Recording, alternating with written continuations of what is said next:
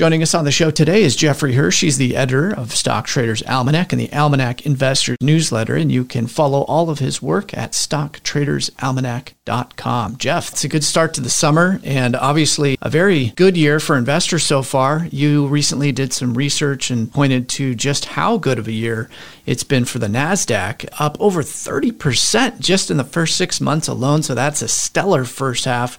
Tell us about some of your research in terms of just how good the Nasdaq performed this year so far compared to other years we've seen throughout history. Since 71, when Nasdaq started, there was only 2 years that were bigger. Year to date, we're ahead of the tech bubble, but the full year, I don't know if we're going to get 50% this year, but we're talking about the Nasdaq composite. The Nasdaq 100, which is what the QQQ is based on, I believe had its best first 6 months ever. Number one. Short term, I think we'll probably have a little bit of a pause. It hasn't paused yet, but we've got technicals and market internals and sentiment and fundamentals all confirming that we're likely to kind of move sideways for the next couple of months. To listen to this full interview, in addition to gaining access to all of our premium content airing during the week, go to financialsense.com and hit the subscribe button.